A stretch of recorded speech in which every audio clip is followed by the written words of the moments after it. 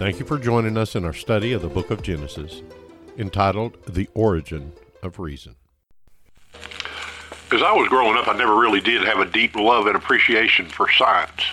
It's not a subject that has intrigued me as has some subjects, but when you begin to study a particular subject, such as creation, you're forced to look at various aspects of science, and your interest becomes animated. Mine sure has. To me, science explains the how behind the why. And looking into the how God did certain things certainly helps understand the why. To understand the depth of thought, the complex issues that are presented, and the immeasurable detail, the extreme diversity, the foresight, the preparation that was made for the arrival of man is breathtaking. You stop and have to think and meditate on these things, and you begin to see the greatness of the God that we serve. Look around you and see all that he has done. And then we're going to stop and think of what one secular scientist has said. After having seen all the cosmos, the stars, and the moon, he had this to say, a man named Carl Sagan, in his book, Cosmos. We live on a hunk of rock and metal that circles a humdrum star that is one of 400 plus billion other stars that make up the Milky Way galaxy, which is one of billions of other galaxies which make up a universe, which may be one of many, perhaps an infinite number of other universes. Now that's well worth pondering. I once sat through a presentation given by a well-known Christian speaker and astronaut, James Irwin. He was sarcastically asked about his explorations in space. One young student stood up and said, "Did you manage to see God while you were out in space?" Mr. Irwin responded very quickly and without hesitation. He said, "Sir, I was introduced to him prior to my leaving. I met him before I left the surface of the earth. But while out there, I did see all that he had done. It's amazing, his wisdom and his ability." The young man sat down quietly and did not ask any more questions. Men study. Secular scientists look and search, but they never come to a knowledge of God in their searching. Another meets God and becomes intimately acquainted with him, and both are looking in the same place at the same things. Carl Sagan, who is incredibly intelligent, did not know how to recognize the hand of God. He never learned the why. James Irwin was a convinced Christian born of God. He understood the why. He didn't know all about the how. Men, left to their own devices, refuse to meet the God who wants to be known. This is the mystery of iniquity. Men, regardless of their intellectual capacity, tend to suppress the truth of God that is seen throughout nature and in all of creation. And this plunges them deeper into a hopelessness and despair. Why am I here? God has displayed his ability and his handiwork, his intellect, his grace, all through creation. And I can assure you that he did it for one reason in particular. When my daughter was very young, she wanted her own bedroom. So we moved her into her own bedroom, but prior to her getting her space, we painted the room and fixed it up with all sorts of frills and exciting things for little girls. I was preparing it for her to enjoy.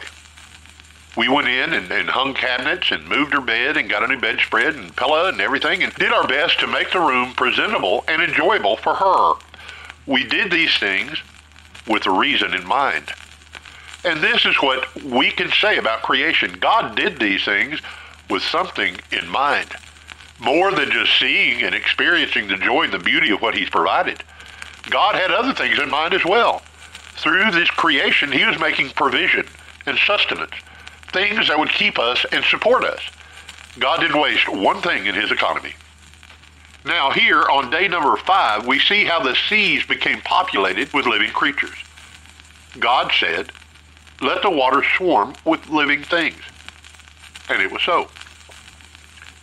This is significant because here we have the first mentioning of a living thing.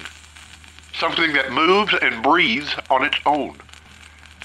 These creatures are different from the vegetation. They breathe. The word used in Hebrew is nephesh, which means that which breathes. It's significant and it's important and must be noted. It eliminates the idea and the concept of evolution. A few days ago, I heard a man describe himself as a progressive Christian. He was a bit upset that mainstream Christianity seems to offer no room for his line of thinking. Being a progressive Christian, he explained, means that he accepts the idea offered by science and embraces progressive ideology. The Genesis account shuts out any allowance for this type of thinking. Christianity is restrictive. God created on day number 5 the living creatures found in the waters, which includes freshwater and saltwater. The Lord God made them all. So biblical Christianity offers this man no space for his way of thinking. The Bible gives him no room to speak on God's behalf. He would be speaking falsehoods, ideas and concepts that were created in the mind of man and not given to us from God. God moves further and mentions the birds of the air. So the idea that somehow a fish evolved into a two-legged being and somehow sprouted wings and flew through the sky is strictly attributed to the mind and the imagination of a man. The Word of God does not allow any room for this type of thinking. None. Psalm 148 verse 7 says, "Praise the Lord from the earth, you sea creatures and all deeps." And if you continue to read, you will discover that God created the great sea animals.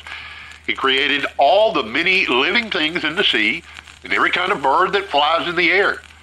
This dispels any allowance for man's mythological ideas and the scientific concepts that he has put forth. All species were created by God. And he saw that all he had created was good. And God blessed them. The evening came and the evening left, and then the morning arrived, and this was the 5th day. Let all living creatures praise God. And let us be absolutely amazed as we look into the origin of reason.